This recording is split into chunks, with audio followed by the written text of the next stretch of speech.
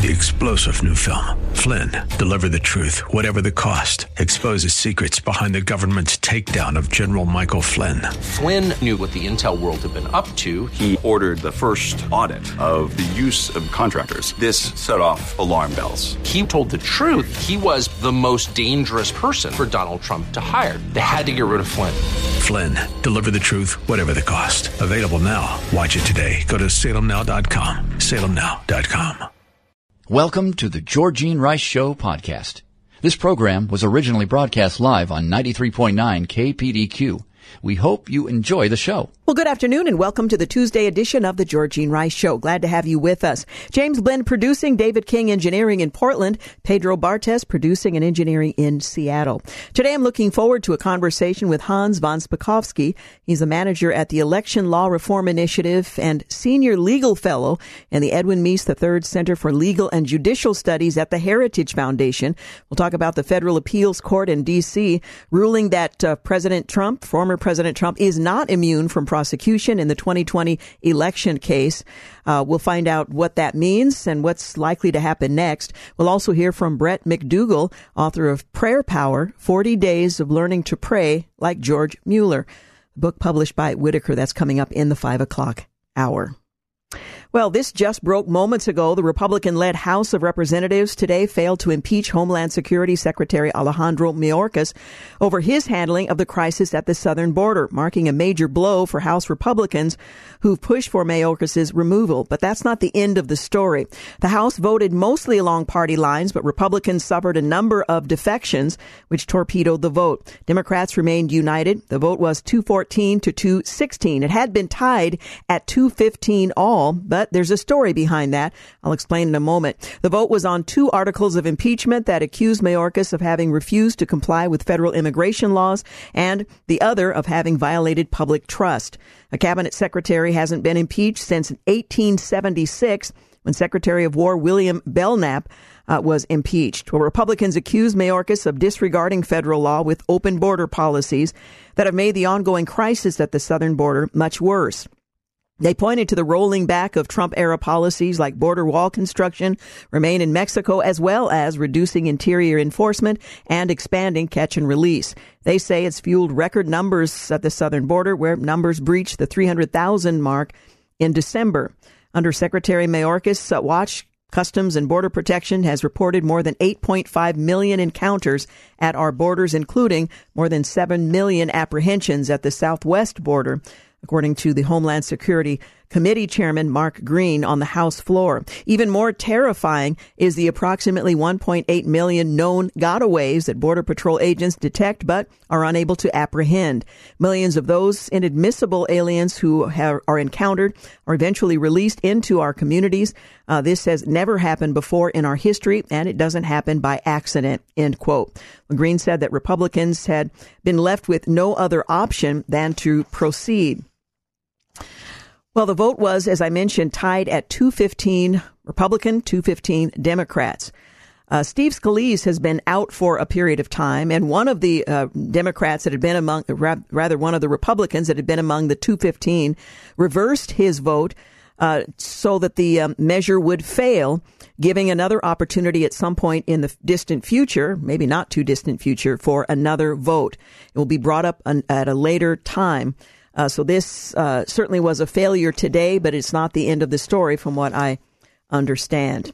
In other news, it's presidential primary day in Nevada, which for a couple of decades has been a key early voting state in the race for the White House. Well, 3 days after a massive victory in South Carolina's Democratic primary, President Biden is expected to score a second straight landslide in Nevada. But things are far from simple in the Republican primary, where only one of the 2 major contenders left in the battle for the 2024 GOP presidential nomination will actually appear on the ballot. Nikki Haley, the former 2-term South Carolina governor who later served as UN ambassador in former President Donald Trump's administration, is the sole remaining candidate listed in the state-run Republican primary contest.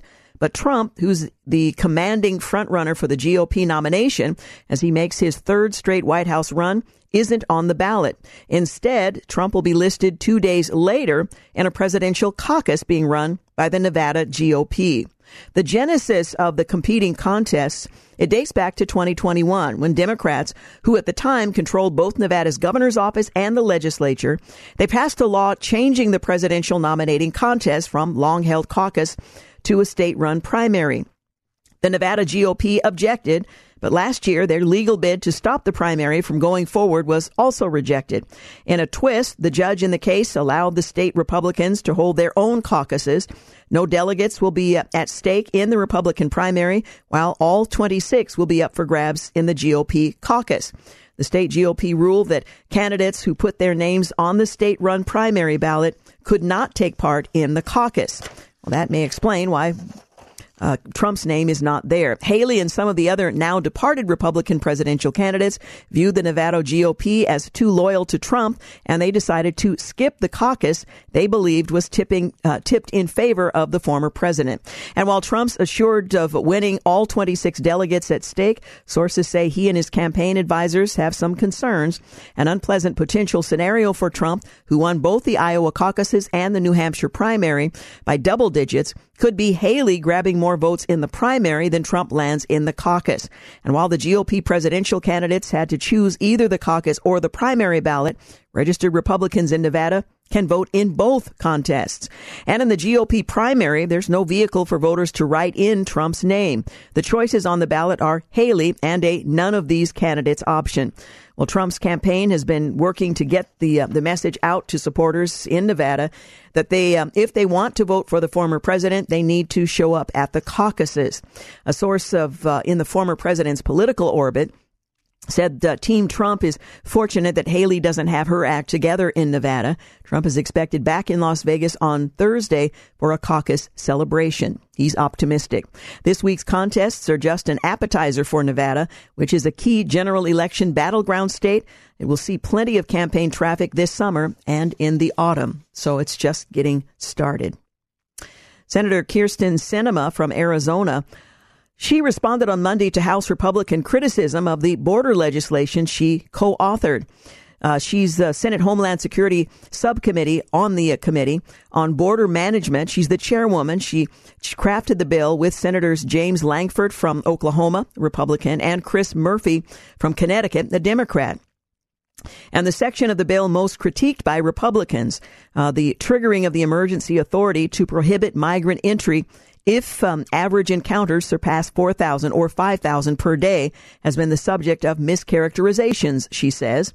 I think there's some real misunderstanding about this section of the law. The Border Emergency Authority is actually a really critical element, she said, speaking in an interview.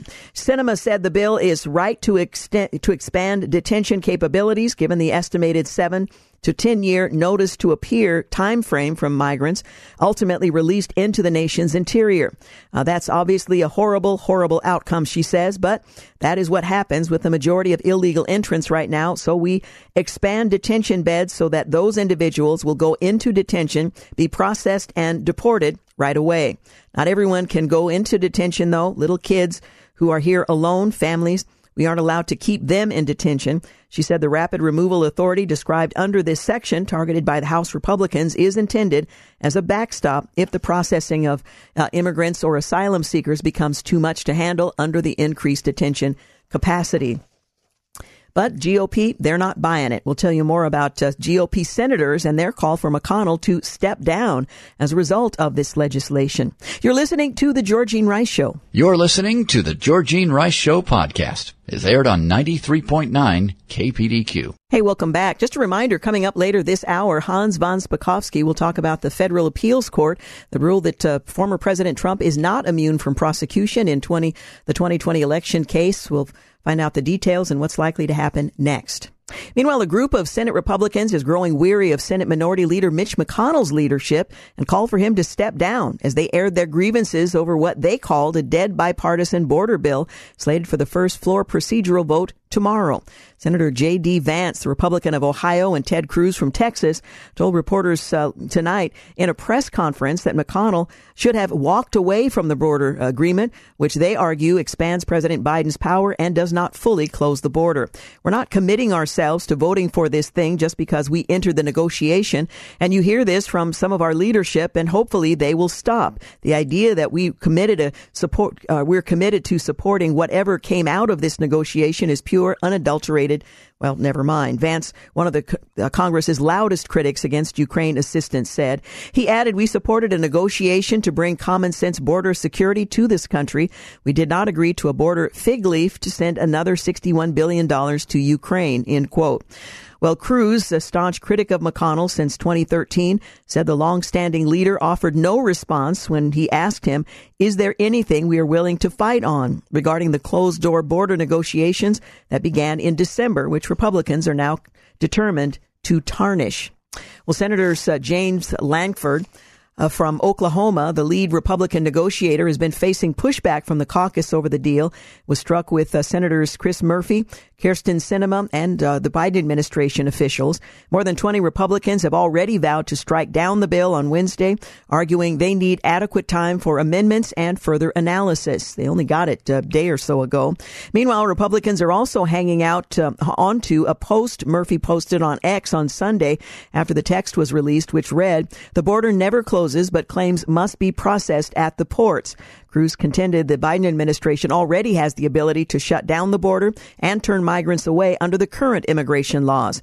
His first week as president, he halted construction on the border wall. He reinstated the disastrous policy of catch and release, and he pulled out of the unbelievably successful Remain in Mexico agreement that caused this explosion, Cruz said. It also means Joe Biden could solve it tomorrow by reversing those three decisions. The only way, Cruz said, the border bill would make it across the finish line in the national supplemental package is if the Senate passed H.R. 2, the GOP-led House's immigration bill passed last year, which includes Trump-era style expulsions and security measures. Senate Majority Leader Chuck Schumer, he already deemed that bill a non-starter in the Senate. Meanwhile, the House has repeatedly called on the Senate border bill and calling it dead on arrival, making it a near impossible scenario that a border security bill gets passed anytime soon. An energy watchdog group, Power the Future, filed a federal Freedom of Information lawsuit against the Biden administration today, alleging it has failed to divulge Special Envoy for Climate John Kerry's taxpayer-funded staff. PTF, again, Power the Future, filed the complaint in the U.S. District Court for the District of Columbia, listing the State Department as the defendant. According to the lawsuit, the agency, which houses the multi-million-dollar SPEC office, has repeatedly refused to disclose the names and job titles of Kerry's staff, while similarly resisting congressional oversight related to the matter. For nearly 3 years, John Kerry has been jet-setting on the International Climate Conference circuit while sending taxpayers the bill. The PTF executive director told Fox News Digital, today we began the process of teaching John Kerry and Joe Biden that they work for the taxpayers. No one should have to waste resources on litigation, but that is our only option since John Kerry thinks he can keep his office off the books. The American people are on the receiving end of countless green mandates and rules, gas stove bans, skyrocketing utility bills with no opportunity for consent or input, and many of these decisions are hatched in John Kerry's office, he continued. That's why it is our hope that this litigation will finally bring to light the information we deserve to know. The staff names, the office goals and budget, the outside partnerships that peddle influence on Joe Biden's green agenda.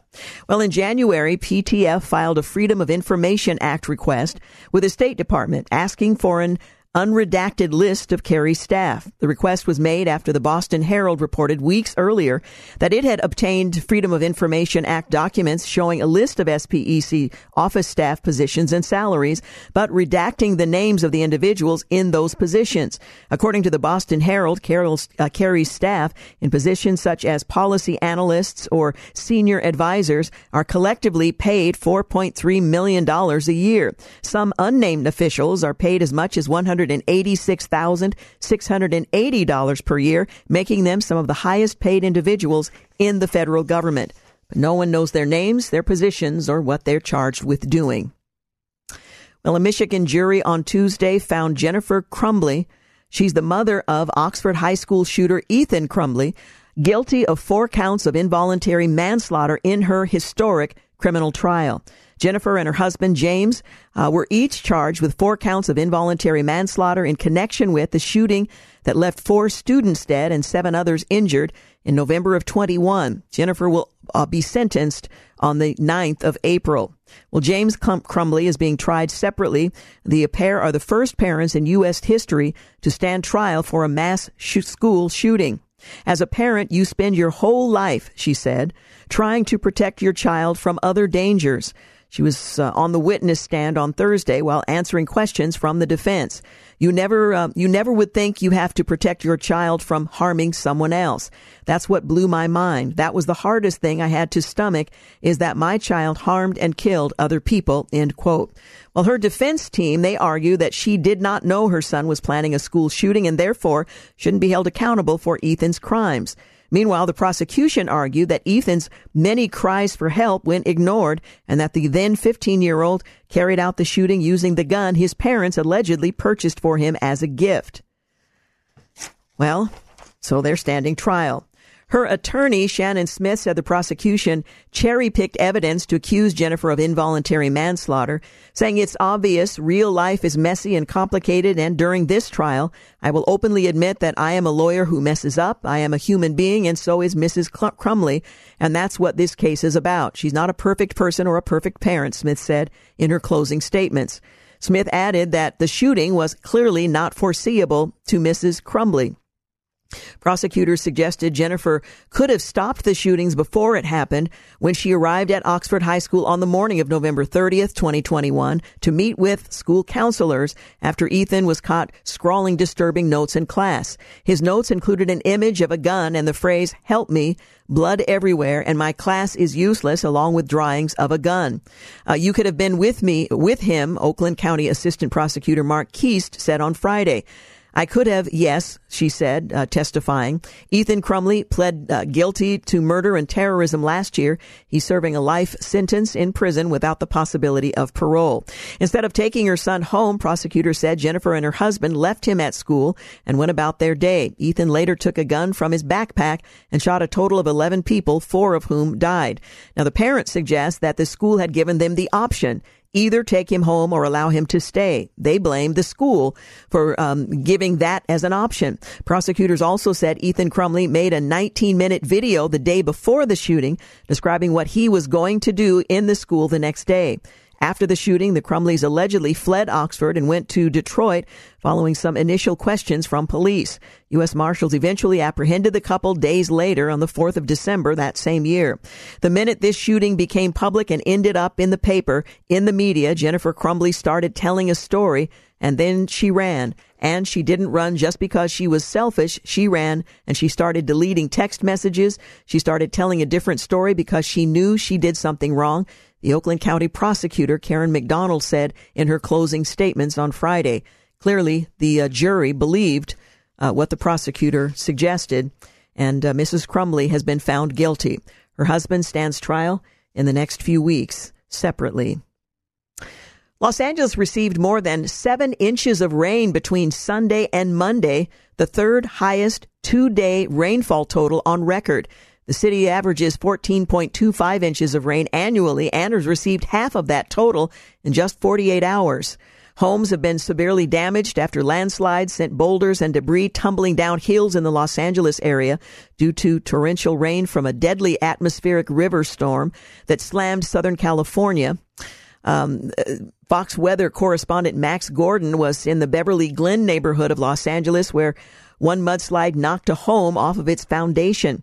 At least 4 people were dead, and hundreds of landslides and mudslides have been reported in the wake of this powerful atmospheric river storm that lashed California with torrential rain and hurricane force winds, gusts over the past few days. Southern California, including Los Angeles, felt the brunt of the storm, which brought catastrophic flooding due to the relentless rain that drenched the City of Angels.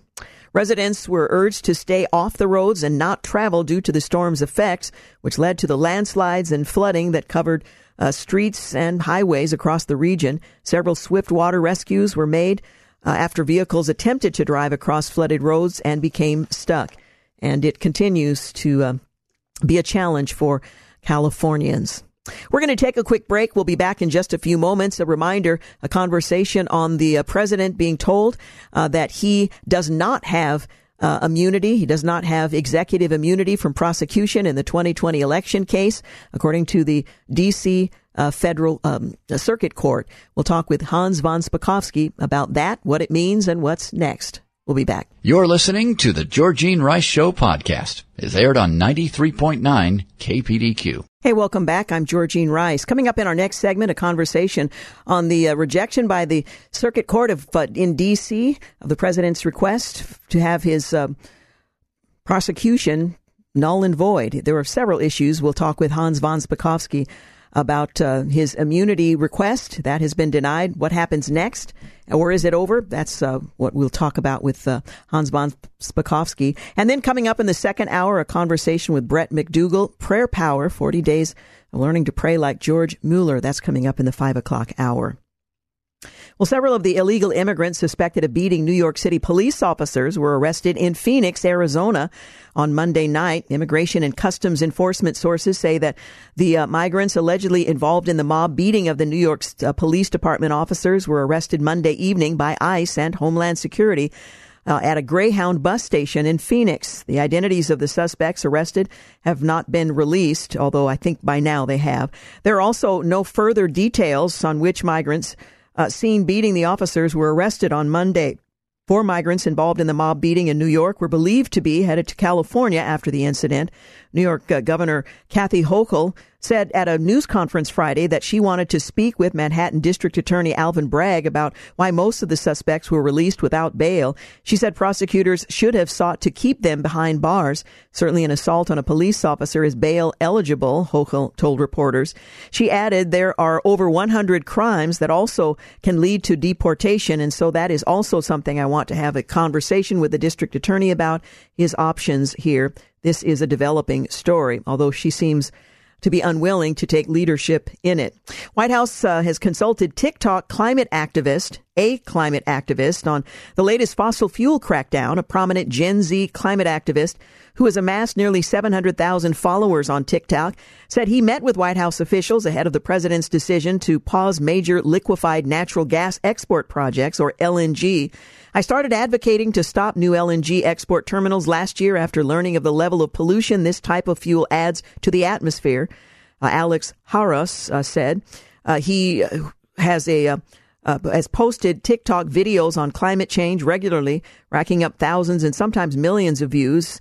Said new research, it indicates that LNG can have a dirtier carbon footprint than coal when burned, and that the U.S. already exports enough to allies, adding that it doesn't make sense to poison more people with the pollution they output so a few corporations could profit. That's a quote from his site. Well, in November, he began routinely posting videos about the dangers of the federal government permitting more LNG export terminals, which are projects designed to leverage American fossil fuel reserves to help U.S. allies in Europe and Asia wean off Russian energy. Well, proponents of the project have argued they will benefit the U.S. economy, allies' energy security, and curb emissions. But in videos, oftentimes filmed from Louisiana, where LNG export terminals are being built, this TikToker said the projects would lead to greater emissions and therefore worsen global warming. Well, then after he started posting the videos, Harris said that he met with White House climate advisors alongside environmental activists from the Gulf Coast, also opposed to the projects. And on January 26th, the White House and the Department of Energy announced it had paused permitting for all pending LNG export terminals over climate impacts appearing to cede to the activists' demands, as if we didn't have specialists who could provide reliable information on the subject. Harris declined to offer additional details on the meeting, saying that people are concerned about his conversations with the White House, but not the many meetings with fossil fuel lobby that the White House has had, or millions of dollars the fossil fuel lobby has spent to skew policy in its favor. Well, shortly after the White House announcement, Harris posted a video in which he cheered the decision and called for activists to celebrate, but not everybody's celebrating. And there's an investigation into the influence of these organizations, whether or not they have any expertise, or if this is a political ploy to gain the support of younger people. House Speaker Mike Johnson, the Republican out of Louisiana, is preparing to bring a standalone Israel aid bill for a House vote today. 3 sources have indicated, but early opposition from the right flank could already force the Republican leader to seek help from Democrats to pass it. Johnson announced over the weekend that he intends to pass legislation to send $17.6 billion to Israel as it fights a war against Hamas. But GOP hardliners have already come out against it, which could force the House leaders to fast-track the bill to the floor via suspension of the rules. It would bypass a procedural hurdle known as a rule vote in exchange for raising the threshold for passage to 2/3 of the chamber rather than a simple majority.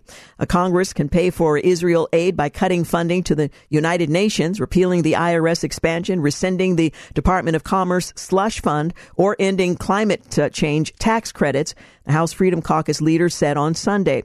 Conservatives should not be forced to choose between borrowing money to support our special friend Israel or honoring our commitment to end unpaid supplemental spending that exacerbate our nation's unsustainable fiscal crisis and further risks our ability to respond to future crises.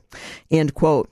Well, rule votes would traditionally fall across party lines. Even lawmakers who oppose the legislation itself would vote along with their leadership to pass the rule. But it's been weaponized several times during the 118th Congress by GOP factions that have deliberately sunk bills in protest of how Republican leaders are handling matters, even those unrelated to the legislation they're voting on.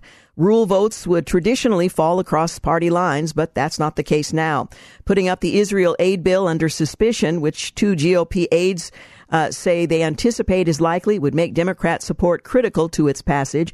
Johnson has used suspension to pass several critical pieces of legislation already this year, most recently including a bipartisan bicameral tax bill. Making the situation trickier this time, however, is the Senate's intent to vote on a $118 billion security agreement that includes a border security overhaul and, among other things, funding for Israel. That bill, which is backed by the White House and Senate leaders on both sides, is expected to get a vote by Wednesday. The White House threatened to veto Johnson's Israel bill on Monday evening, a move the speaker called an act of betrayal, but one that could give more Democrats cover to vote against it. Well, we'll continue to follow that developing story. And January saw 353,000 jobs added, coming in significantly higher than the forecasted 180,000 jobs. The unemployment rate remained unchanged at 3.7%, and the average hourly wage rose 0.6%, which was double what economists were anticipating. Yet that hourly wage growth coincides with a drop in the average number of hours worked, which came in at 34.1 hours. Well, the past 2 months of strong job growth numbers will likely mean that the Federal Reserve will not engage in any interest rate cuts soon. Fed Chair Jerome Powell observed if the economy evolves broadly as expected, it will likely be appropriate to begin dialing back policy restraint at some point this year. But the economy has surprised forecasters in many ways since the pandemic, and ongoing progress toward our 2% inflation objective is not assured, end quote. Well, President Biden is blaming grocery stores for Bidenflation. Since Joe Biden took office, total inflation has risen by over 17%. But the president, like so many other politicians before him, is seeking to shift the blame away from his massive spending policies that have been the primary culprit for the fact that Americans are shelling out more of their hard-earned dollars for the goods like milk and eggs. Inflation is coming down. It's now lower in America than any other major economy in the world, the president claimed in a recent speech in South Carolina. Correction. The rate of inflationary growth has slowed. Inflation has not come down. But for all we've done to bring prices down, there are still too many corporations in America ripping people off, the president said. Price gouging, junk fees, greedflation, shrinkflation. He then claimed that Americans were tired of being played for suckers by grocery stores. And that's why we're going to keep these guys keep on them and get their prices down, end quote. Well, people are tired of being played for suckers, not by grocery stores, but perhaps by politicians who offer fixes that actually make the problems worse. Vilifying businesses for offering people the goods they need based on the reality of the value of the dollar is not the problem. Indeed, the best way to keep prices down is via competition and for the federal government to stop spending money like a drunken sailor. Not that I know how much money drunken sailors actually spend. Well, the $118 billion national security legislation also includes billions of dollars in funding for Ukraine, Israel, and Indo-Pacific and humanitarian aid, but it has a politically perilous path ahead. Lawmakers on both right and the left have slammed the measure, and House Speaker Mike Johnson called it dead on arrival in the chamber. Senate Majority Leader Chuck Schumer announced that he would hold the first procedural vote on the legislation on Wednesday, and we will follow that story.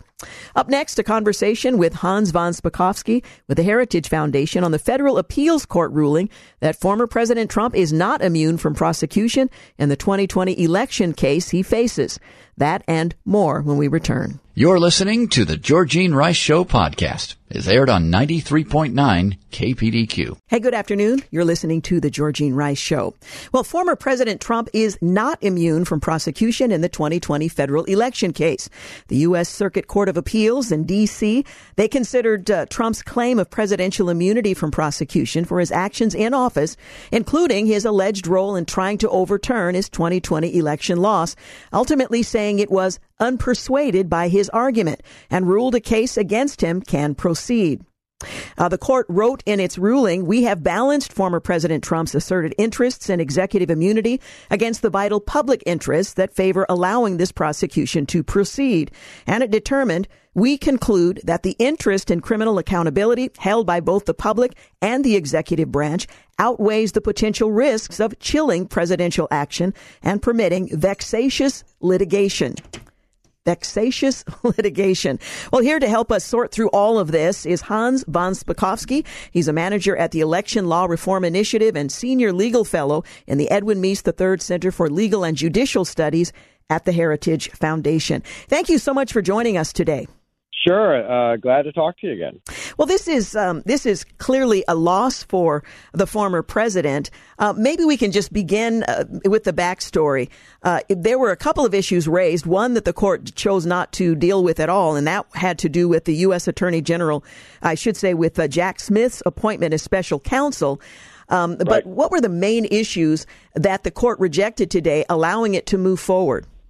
Well, it basically, I mean, the most important thing it rejected was the president's claim that he had presidential immunity for any acts that he took in relation to contesting the outcome of the election. You know, what I found problematic about the opinion is, look, on this issue, criminal liability, the U.S. Supreme Court has never ruled. But the court acknowledged when it comes to civil liability that a former president is absolutely immune from civil liability for acts that he took when he was president, and the point was to prevent vexatious litigation.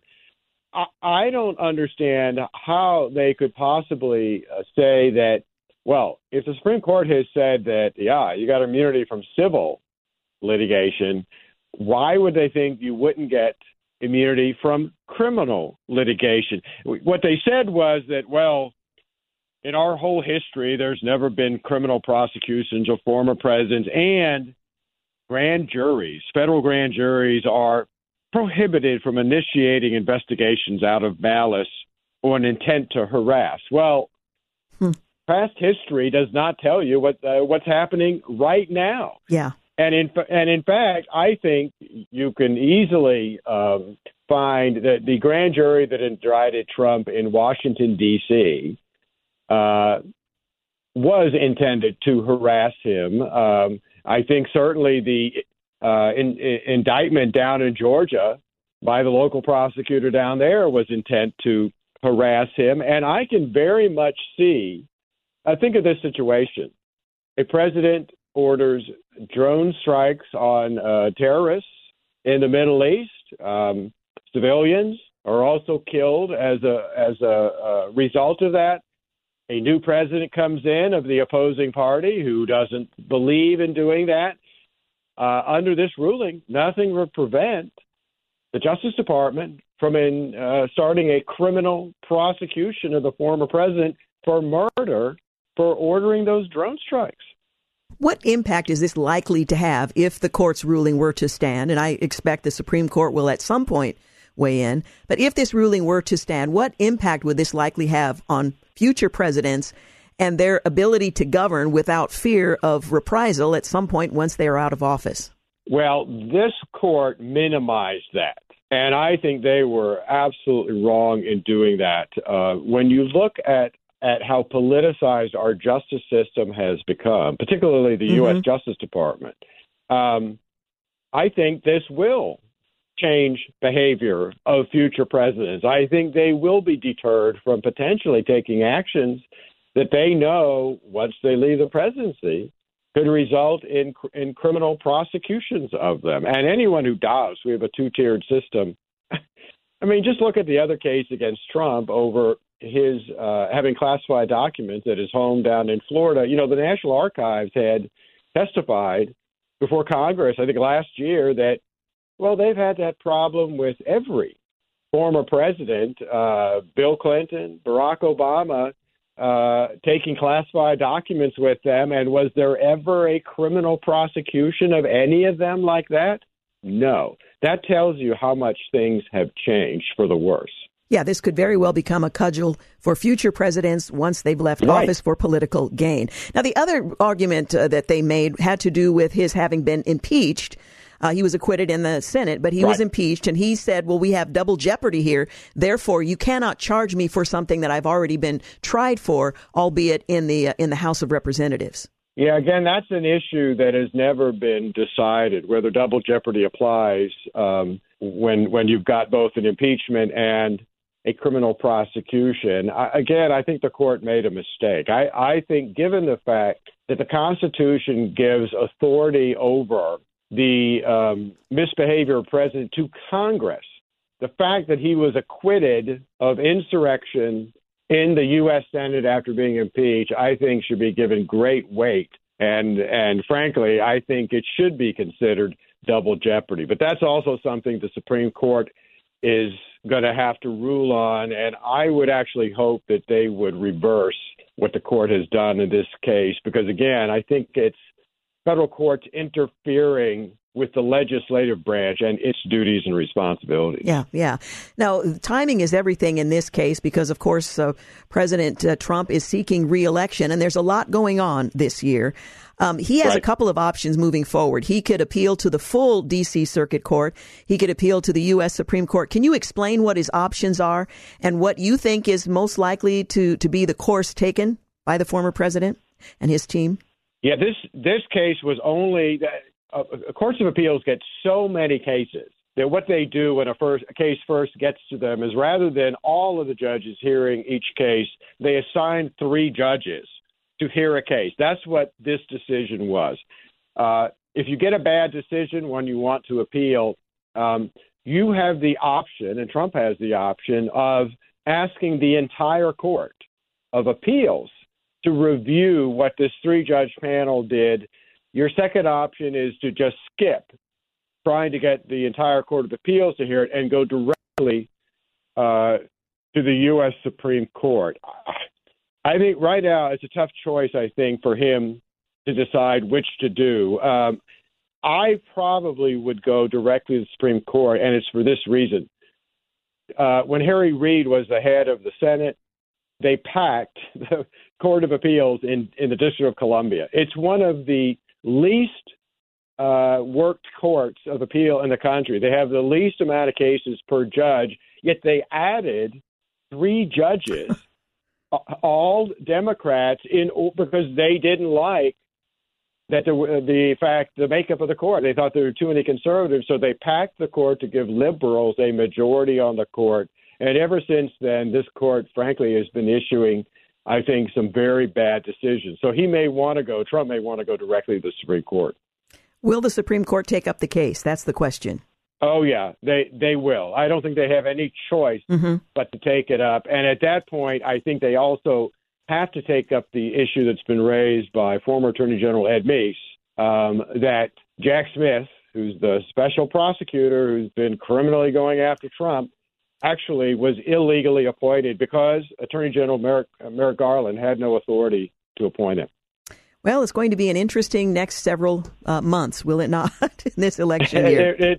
Well, it will, and even more interesting is, as you know, this week the Supreme Court is about to hear oral arguments in the attempts to disqualify Trump from the ballot in several states. Never a dull moment. Hans von Spakovsky, thank you so much for joining us. I hope we can talk again soon. Sure thing, anytime. Thank you.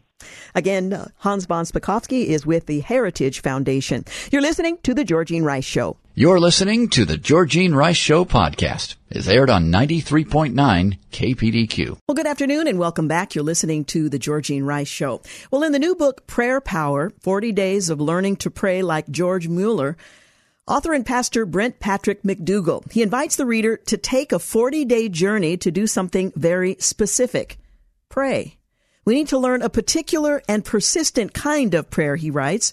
He wrote Prayer Power after putting into practice the prayer method of 19th century pastor George Mueller, one of the great heroes of the Christian faith. Over a lifetime of ministry, he launched multiple orphanages that cared for more than 10,000 children, but not once did he ever ask for donations. Instead, he prayed as each need arose. Well, every chapter in the book features a teaching from Scripture and a story from the life of Mueller. As Dr. Brent leads the reader through each day's reflection, he offers instructions on how to pray on a deeper level.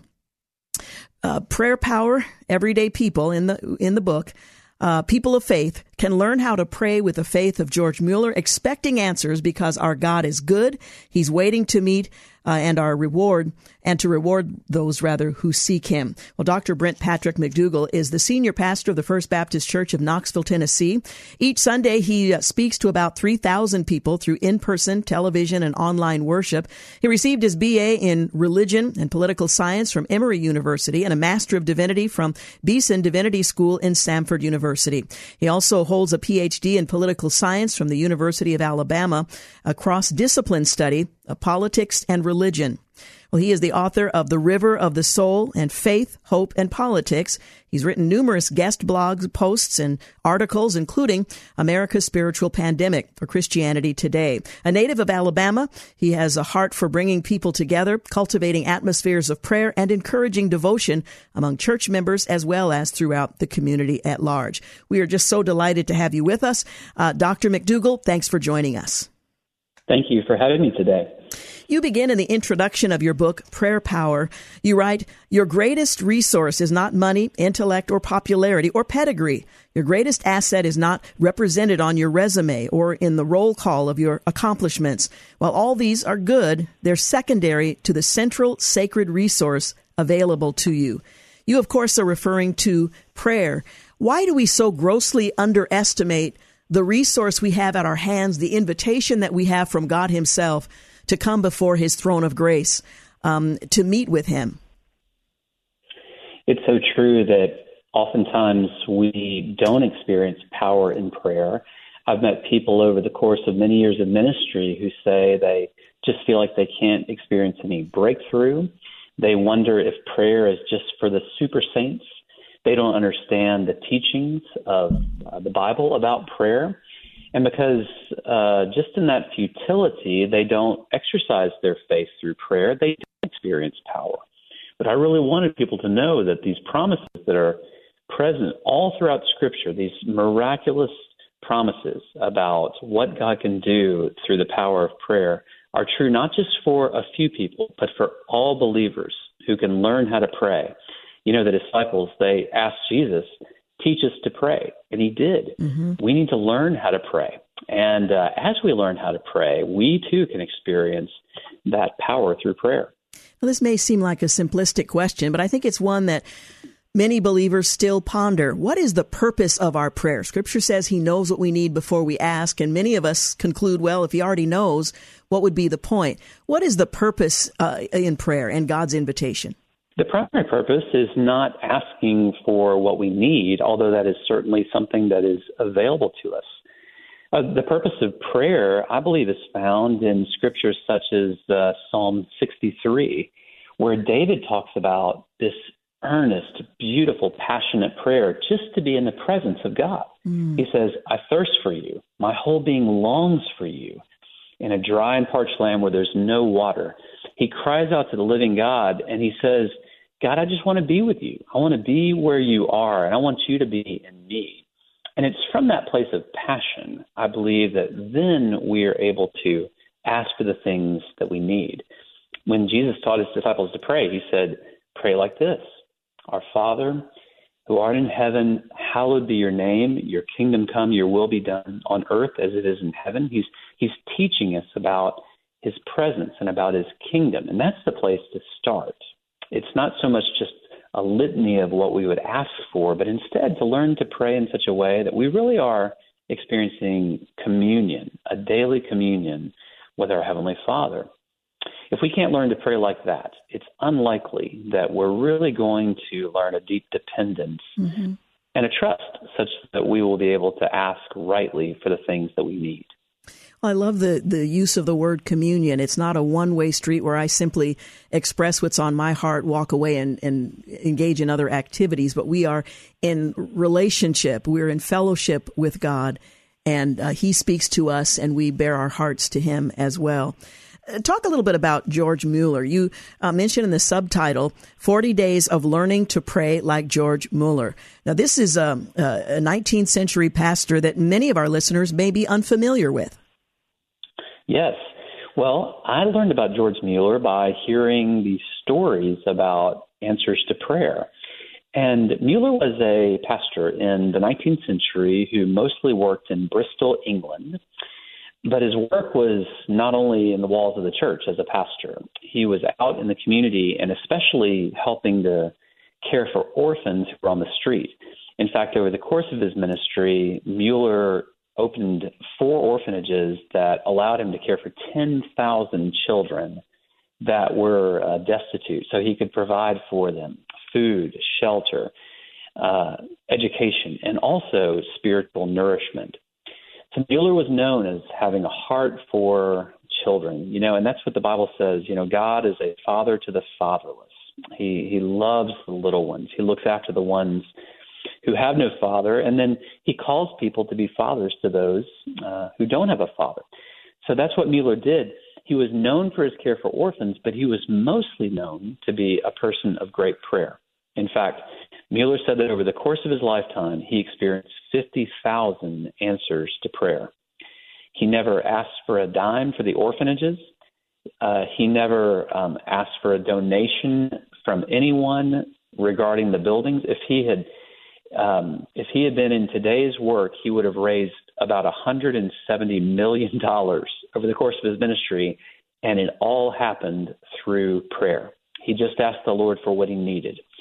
Well, as I was learning about his life, I remember telling a story once about a time in which he was caring for the orphans and they had no bread and no milk for breakfast.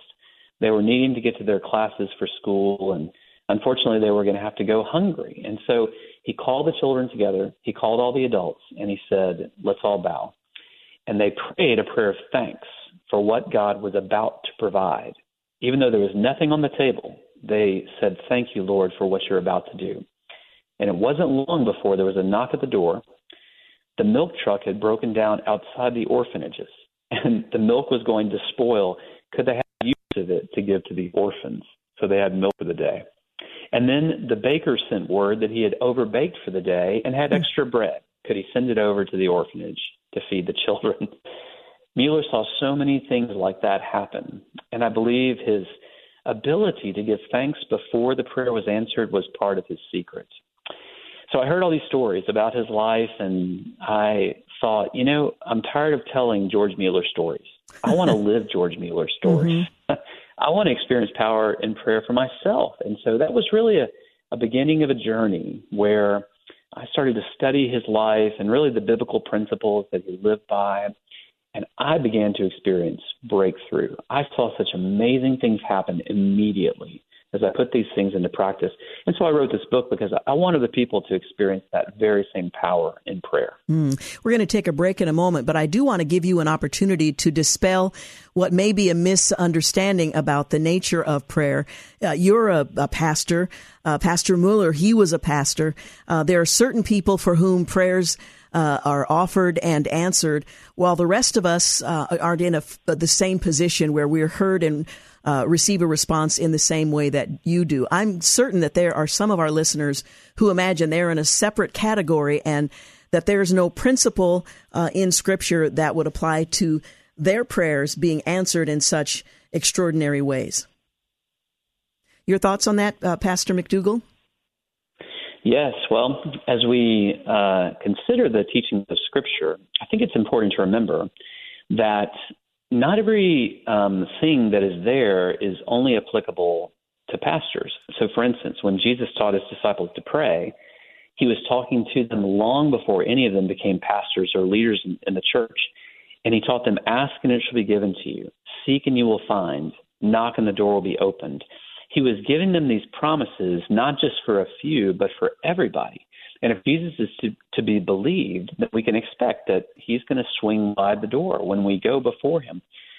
George Mueller said, every believer, when they draw near to God, should have full confidence that God is listening and willing to answer prayer.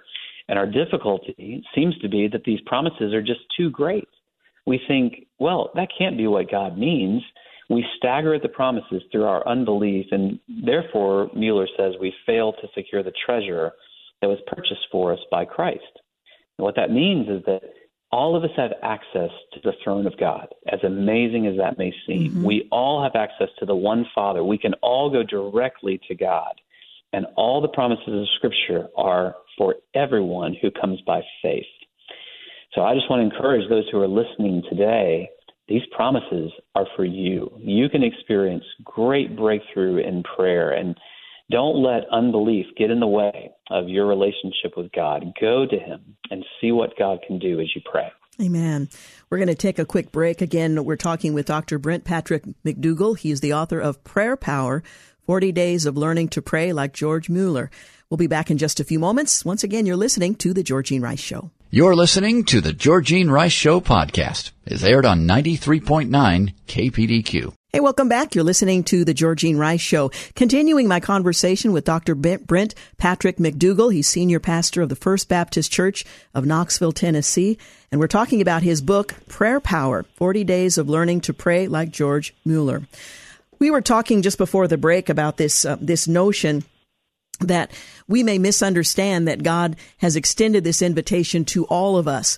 Another misunderstanding, and then we'll get to the book, another misunderstanding might be that I can pray for virtually anything and expect that God will respond because of the promises that he has made. Are there parameters? Are we to pray according to God's will or according to my preference? Such a great question. It's certainly important that we seek to pray in God's will and not to be asking in such a way that is not befitting what God wants for our lives. We can't expect God to give us something that's not good for us. And so one of the important principles that George Mueller put into practice was to seek to understand God's will and to pray accordingly. And he had a very specific way of going about that. So one of the biggest things I learned from George Mueller's life is that the way that you live by faith impacts the power that you experience in prayer. So what happens is a lot of people are just going about their business. They're not really living for the will of God. They're not really changing their behavior. They're not really seeking God in all things. And then they go to God and they wonder, why am I not experiencing more answers to prayer?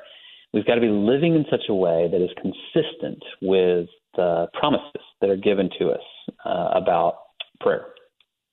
Amen. Now, the book is divided into 6 sections. Talk about the importance of these 6 topics and the order that they're in as a reader goes through the 40 days to learn to pray, as did George Mueller. Yes. So the book is broken down into 6 sections. There are 40 chapters that are part of all those 6 sections. And so it's a 40-day kind of brief devotional each day that has a biblical principle, a story from George Mueller's life, typically an anecdote from my own life or something else, and then sort of a takeaway point. Prayer principle is what I call it.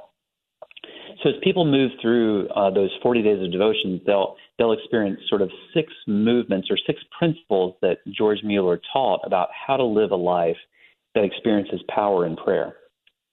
The first one is to abide in Christ.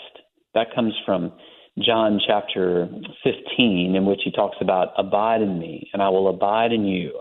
So every day seeking to become happy in the Lord is our first principle. Getting our hearts right, just glad to be living for God today, to abide in him, and to day by day, hour by hour, live in the presence of God, listening and looking to God for everything that you need. The second principle is complete dependence on God. So this is recognizing that you need God for your physical troubles, your financial troubles, your career challenges, your relationship issues. It's really a posture of bringing everything before the Lord in prayer. There's the foundation of abiding, but then there's the way that in all things you bring before your Heavenly Father your needs and concerns. Now, the third principle is to forsake sin. This is really important because oftentimes we have sin in our lives that blocks the way in which we experience the presence of God. And we might not think that there's a connection between forsaking sin and prayer, but Jesus said, if there's anything in your life that's causing you to sin, cut it out immediately. Don't abide it. Don't rationalize it. Don't put it off for another day. Get rid of it because it gets in the way of the way that you're experiencing God. The fourth principle is to exercise your faith. Now, this means that you are stepping in faith, even if you don't see steps 2, 3, and 4. You're taking that first step. You're listening to the Holy Spirit. You're willing to move by faith and to trust that God is going to lead you with each new step. You're not waiting on God to put it all together or show you every single thing, but instead you're moving by faith. That's the fourth principle. The fifth principle is to learn to pray in the will of God. And so that means seeking the Lord through Scripture and in the power of the Spirit, emptying yourself of your own will, saying, not my will, God, but what you want. Mueller said that's 90% of the problem, is that we bring an agenda into our prayers rather than leaving the outcomes to the Lord.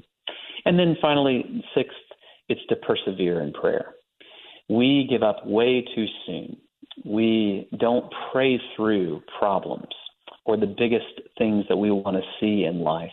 But Jesus said, ask and it will be given to you, seek and you will find, knock and the door will be opened. And actually a better way to translate those phrases are keep asking, keep knocking, keep seeking. He taught us that we should always pray and never give up. So persevere in prayer and wait for the Lord to work out what you want to see happen.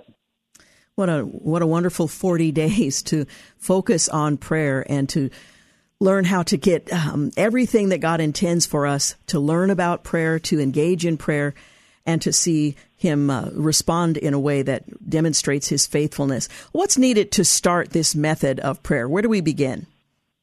Sure.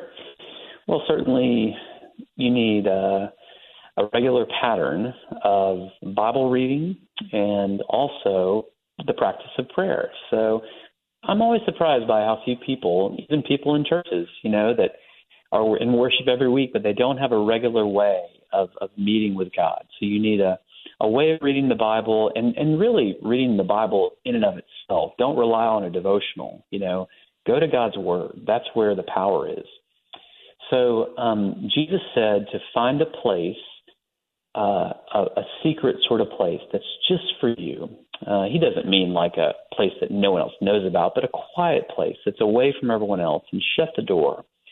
And God, who is in secret, will meet you and reward you in secret. So you need a plan, you need a place, and then you just need a passion, You need to be willing to be taught, willing to linger in the presence of God. Really, you could move through these 40 days of devotion and not necessarily cultivate any greater passion than what you already have, but instead to ask the Lord, God, would you give me a greater passion for you? Would you help me to long to be in your presence? Would you reveal yourself to me as I meet with you? Because, Lord, I just want to know you and I want to be with you. That's what's, I think, required to really be transformed in prayer. I appreciate you reminding us that even the desire to please him, the power to please him, comes from him. So we can approach an effort to understand and practice prayer in a more biblical way by asking him to give us that desire, to help us along the way. So if we don't have to start out as passionate as we hope we will be when we've gone through the 40 days. But that's a great thing to be reminded of. If I'm not there yet, God will bring me along. Right. Now, for those who struggle with the time, and that, I suppose that's a struggle we have in so many ways, but the time to pray. Can we take a few minutes here, a few minutes there? What's the best approach? And what do you say to those who struggle with just finding sufficient time? To those that would say they don't have enough time to pray or to read the Bible, I would say that you have 24 hours in the day, just like every other human being on the planet has ever had. God has given you enough time to do what God wants you to do, to fulfill God's purpose. God has given you all the time that you need. And if you give your time to God, God will give you sufficient time to accomplish everything else. You know, Jesus said, seek first the kingdom. I believe this means seek first in the morning. When I wake up, I try to wake up in a posture of prayer and then to read the Bible as the first words that hit my mind. Because I know when things get busy, you know, all these other worries and information start to rush in. And so I want that first seeking of him to be setting the pace for the day. I think it's a good pattern. Not everyone is a morning person. Maybe other people might say it's at night, but I do believe that seeking him first and letting that be the standard for how the rest of the day goes is so important. You know, I heard one pastor say, if I miss a morning of prayer, then I notice it. If I miss a week of prayer, my wife notices it. If I miss a month of prayer, my church notices it. You know, we've got to be seeking him. And so I would say, don't kick yourself if you haven't prayed as much as you would like to or that God wants you to. Just begin. Ask the Lord to help you to increase from a few minutes to 5 minutes, or from 5 minutes to 10 minutes. And what I've experienced is that the more that you taste the presence of the Lord, the more you see how good it is. And you'll just want more of it. God can change your heart little by little. Yes, yes. Once again, the book is titled Prayer Power, 40 Days of Learning to Pray Like George Mueller. And can you tell us, where can our listeners find a copy? The book is published by Whitaker House. Where can we find it? Listeners can go on Amazon and search for Prayer Power and then my name, Brent McDougall. And people are able to purchase it there. They can also go to Whitaker House, an amazing publisher, and can purchase it there online as well. There are lots of, I think, opportunities for churches to not only to see this happen among individuals, but also to see a whole church to kind of move through this as a 40-day journey. It can really be transformative.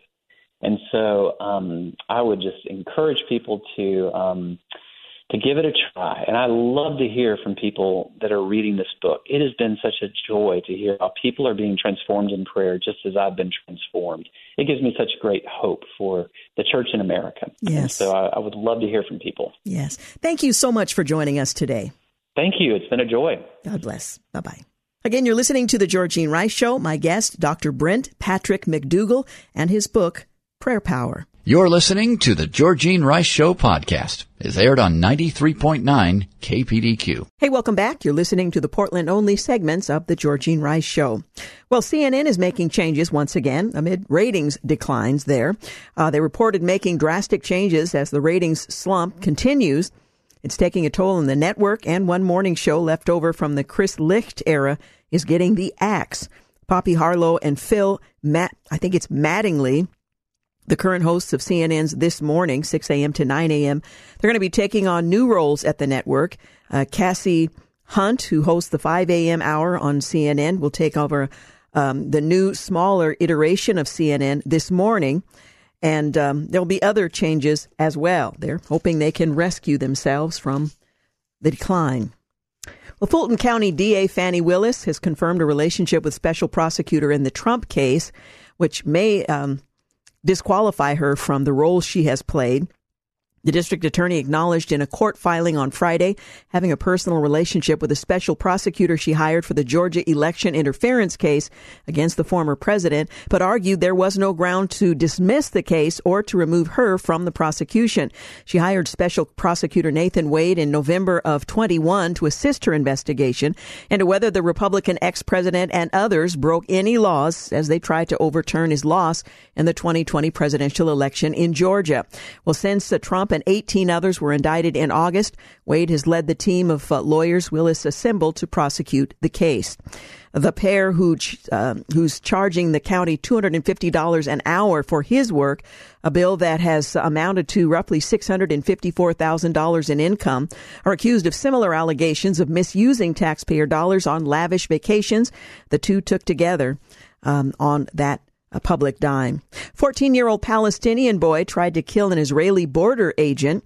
His death is on Hamas for brainwashing the child. Critics point out this is the moment Israeli police shot dead a Palestinian boy in the West Bank after he tried to stab an officer. Footage shows the 14-year-old, identified as a kid, cross a busy road and approach an armed border police officer stationed at a checkpoint near the settlement on the West Bank. As the officer frisked to check him for weapons, the teenager drew what appeared to be a knife from his coat pockets and attempted to stab the policeman several times. When he was unsuccessful in harming the officer, the boy ran away, but he was gunned down from behind by the officers and his two colleagues.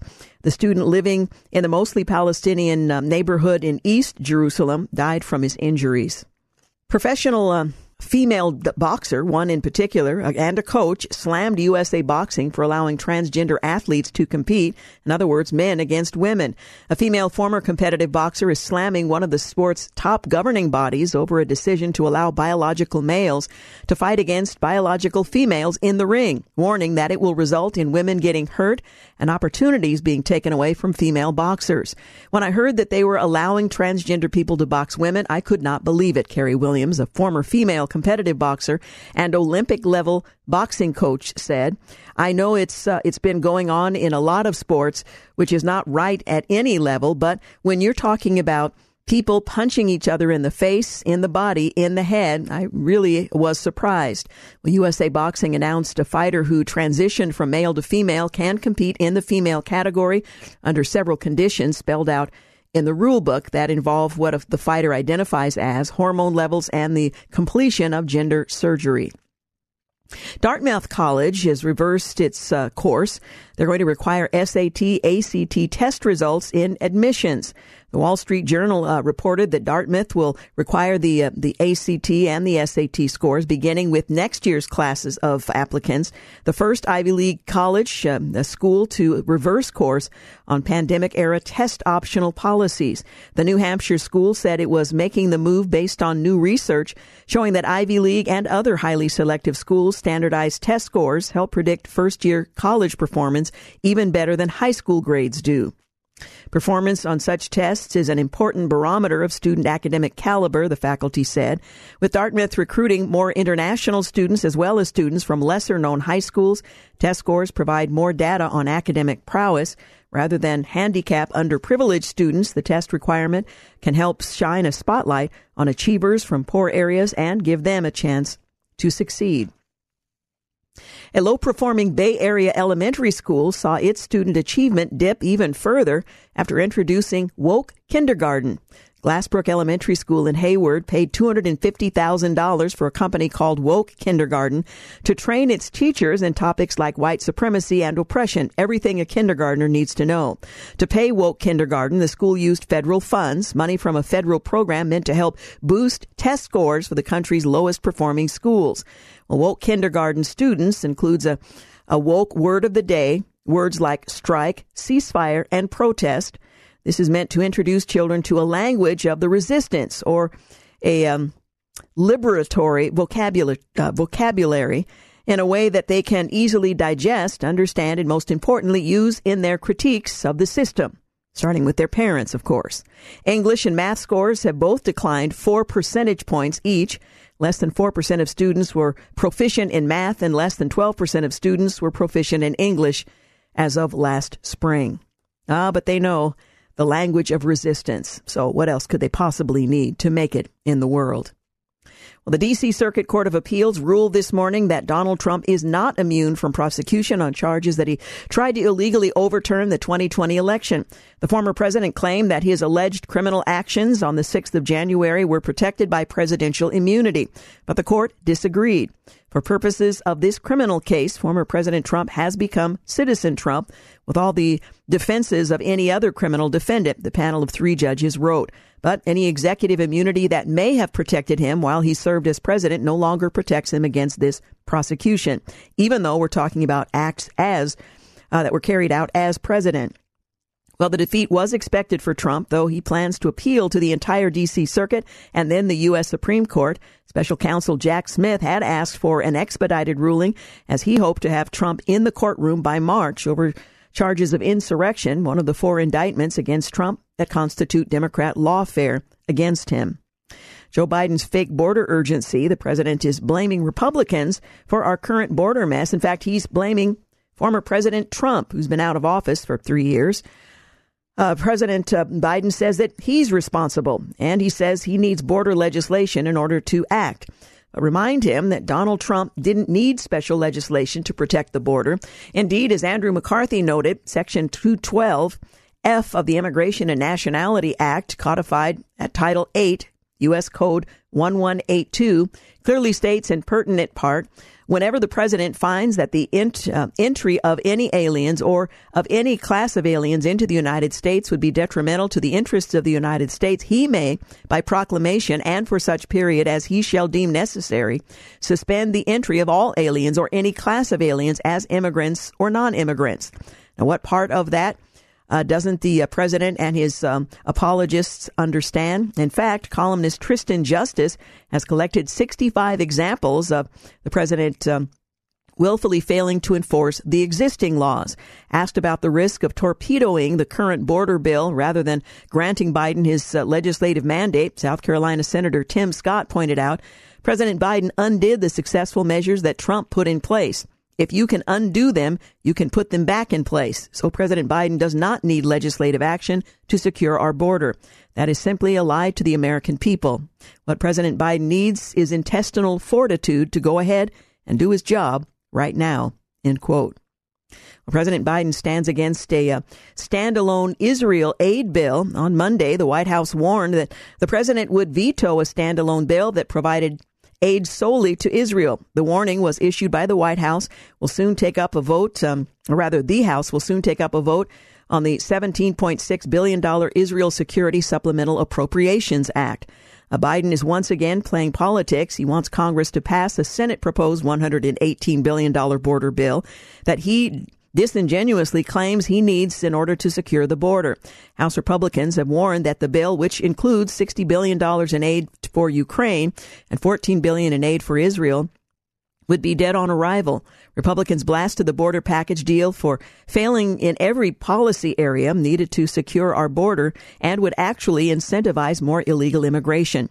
The White House then disingenuously claimed that it was Republicans who were guilty of playing politics. That has since changed to MAGA Republicans, and now it's Donald Trump himself. The security of Israel should be sacred, not a political game. If that were indeed the case, then why is Biden rejecting standalone legislation to grant aid to Israel? His critics ask. Evidently, he's only willing to stand with Israel if it comes with a whole litany of unrelated policy items that serve a political agenda. Government interference over vaccines is being scrutinized. We'll tell you more about that in just a few moments. By the way, remember who is actually responsible for first politicizing the COVID vaccine? It wasn't Donald Trump or MAGA Republicans. It was, Joe Biden's vice presidential pick, Kamala Harris, who back in the fall of 2020 said that she would not trust Donald Trump regarding any vaccine. When pressed if she would get the vaccine, she added, "I will not take his word for it." Fast forward a few months later, and the administration not only changed its tune on the vaccine, but sought to force as many Americans as possible into getting it. Well, now the House Judiciary Committee has obtained emails that show the degree of pressure campaign waged by the White House on big tech companies, including Amazon, to suppress any opposition to the vaccine.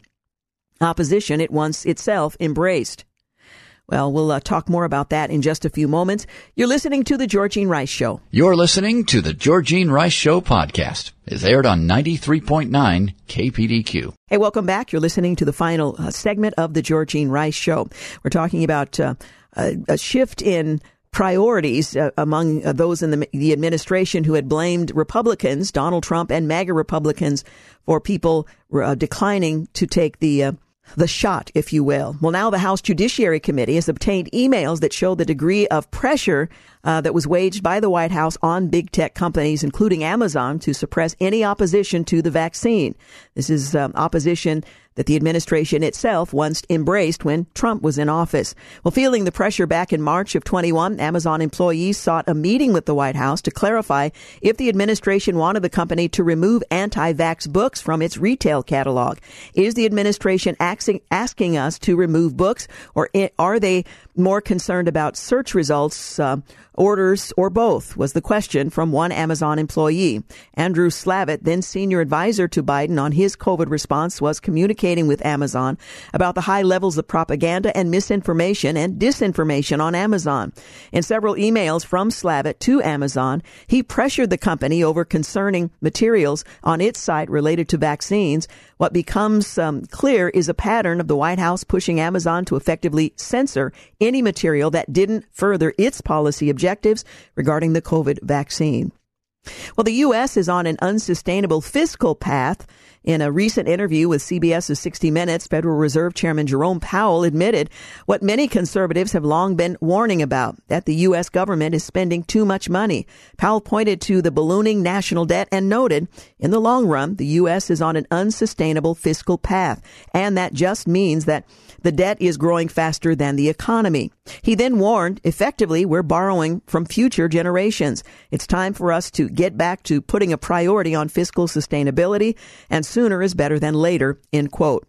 Well, welcome to the party. The trouble is that there are still not enough lawmakers in Congress who are willing to truly put the brakes on the federal government's spending. But then again, there's an election. You can play a role in all of that. Most assailants use handguns, not rifles, in mass shootings. Well, why is that relevant?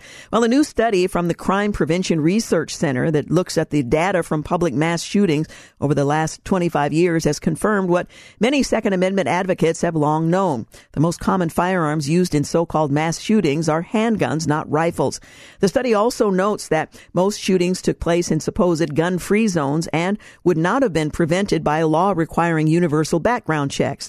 The study's authors and founder of the center, John Lott Jr., pointed out that one of the biggest problems is with the terms mass shooting, observing the big thing that irritates me is you have somebody like President Biden go and say, we have Uvalde and we've had 600 more attacks like this. That's simply false because they're just putting apples and oranges together. Well, the anti-Second Amendment lobby loves to target the AR-15, erroneously dubbing it an assault rifle, as if that type of firearm is the problem and responsible for most mass shootings. But the facts don't come close to backing up that narrative. Irrespective of the firearm used in these crimes, every one of these attacks is committed by individuals with criminal intent to break the law. Well, the woke National Hockey League booked a pro-Hamas national anthem singer. What is it with the woke NHL? Fans say. Well, in a sport defined by speed, grit, toughness, and determination, it confounds fans to see such sorry changes. Perhaps the league's management hasn't gotten the message. If it had, it certainly wouldn't have invited a 26-year-old singer to perform the national anthem in the 2024 NHL All-Star Game in Toronto. Instead, there was a lead-wearing pro-Hamas attire and causing the league some much-deserved heartburn. As the Daily Caller reported, Lead wore a cardigan resembling a kifa, something that has been gaining popularity with Palestinian supporters. The pro-Palestinian crowd uses the attire, black and white checkered, as a symbol of unity, the same symbol that was worn for this national anthem. It's not as if the behavior surprised the NHL brass, or at least it shouldn't have. Her anti-Israel proclivities have been well known ever since the Jewish state began to defend itself against the terrorists of Hamas. But in a world full of wonderful singers, this was the best, apparently, the NHL could do. Well, Biden and Haley are on the ballot, but not Trump, as Nevada holds the presidential primaries today. And several migrants accused of in the beating of 2 New York City police officers have been arrested in Phoenix. Chinese migrants are the fastest growing group crossing from Mexico into the U.S. at the southern border. And New York Governor Hochul has relaxed the requirements for illegals to get government jobs. President Biden is being blasted for claiming abortion is for 3 trimesters is not on demand. And a medical journal retracted major studies critical of the abortion pill ahead of the Supreme Court clash. Well, on this day in history, 1759, George Washington and Martha Dandridge Custis were married in New Kent County, Virginia. 1838, Samuel Morse and Alfred Vail, they gave the first successful public demonstration of their telegraph in Morristown, New Jersey. 1941, President Franklin Delano Roosevelt, in his State of the Union address, outlines a goal of 4 freedoms: freedom of speech and expression, the freedom of people to worship God in their own way, freedom from want, freedom from fear. 1945, George Herbert Walker Bush marries Barbara Pierce at the First Presbyterian Church in Rye, New York. On this day in history, 1968, a surgical team at Stanford University School of Medicine in Palo Alto, California, led by Dr. Norman Shumway, performs the first U.S. adult heart transplant, placing the heart of a 43-year-old man in a 54-year-old patient. The recipient would die 15 days later. In 1974, a year-round daylight savings time begins in the United States on a trial basis as a fuel-saving measure in response to the OPEC oil embargo. 1993, authorities rescued Jennifer Stolpa and her infant son Clayton after Jennifer's husband James succeeded in reaching help, ending the family's 8-day ordeal after becoming lost in the snow-covered Nevada desert. 1994, figure skater Nancy Kerrigan is clubbed on the leg by an assailant at Detroit's Cobo Arena. 4 men, including the ex-husband of Kerrigan's rival Tonya Harding, would go to prison for their roles in the attack. Harding would plead guilty to conspiracy to hinder prosecution but deny any advanced knowledge about the assault. 1998, in a new bid to expand health insurance, President Clinton unveils a proposal to offer Medicare coverage to hundreds of thousands of uninsured Americans between the ages of 55 and 64. 2001, with Vice President Al Gore presiding in his capacity as President of the Senate, Congress formally certifies George W. Bush the winner of the bitterly contested 2000 presidential election. 2003, Iraqi President Saddam Hussein accused UN inspectors of engaging in intelligence work instead of searching for suspected nuclear, chemical, and biological weapons in his country. 2014, the U.S. Supreme Court stays a decision by a federal judge striking down Utah's ban on same-sex marriage so that the 10th Circuit Court of Appeals in Denver could decide the issue. In June of 2014, the Court of Appeals would overturn the ban. In October, the U.S. Supreme Court would turn away appeals from 5 states seeking to preserve their bans, including Utah. And finally, on this day in history, 2014, a vote of 56 to 26, the U.S. Senate confirms Janet Yellen as the first woman to lead the Federal Reserve. Well, I want to thank James Blend for producing, Dave King for engineering, and thank you for making the Georgene Rice Show part of your day. Have a great night. Thanks for listening to the Georgene Rice Show podcast.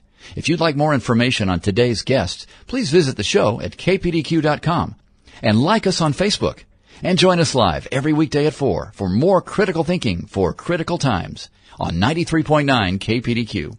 3-star General Michael J. Flynn, head of the Pentagon Intelligence Agency, knew all the government's dirty secrets. He was one of the most respected generals in the military. Flynn knew what the intel world had been up to. He understood its funding. He ordered the first audit of the use of contractors. This set off alarm bells. The explosive new documentary, Flynn, Deliver the Truth, Whatever the Cost, uncovers the facts behind this scandal. Flynn told the truth. He was the most dangerous person for Donald Trump to hire. I find out the worst enemy that I'm going to face in my life is right here in America. They took my assessment and they wanted me to change it. And I was like, I'm not changing it. They had to get rid of Flynn. with in-depth interviews, archival footage, and never-before-seen personal records of the man behind the headlines. I just felt like I was drowning. Flynn, deliver the truth, whatever the cost. Available now. Watch it today. Go to salemnow.com. salemnow.com.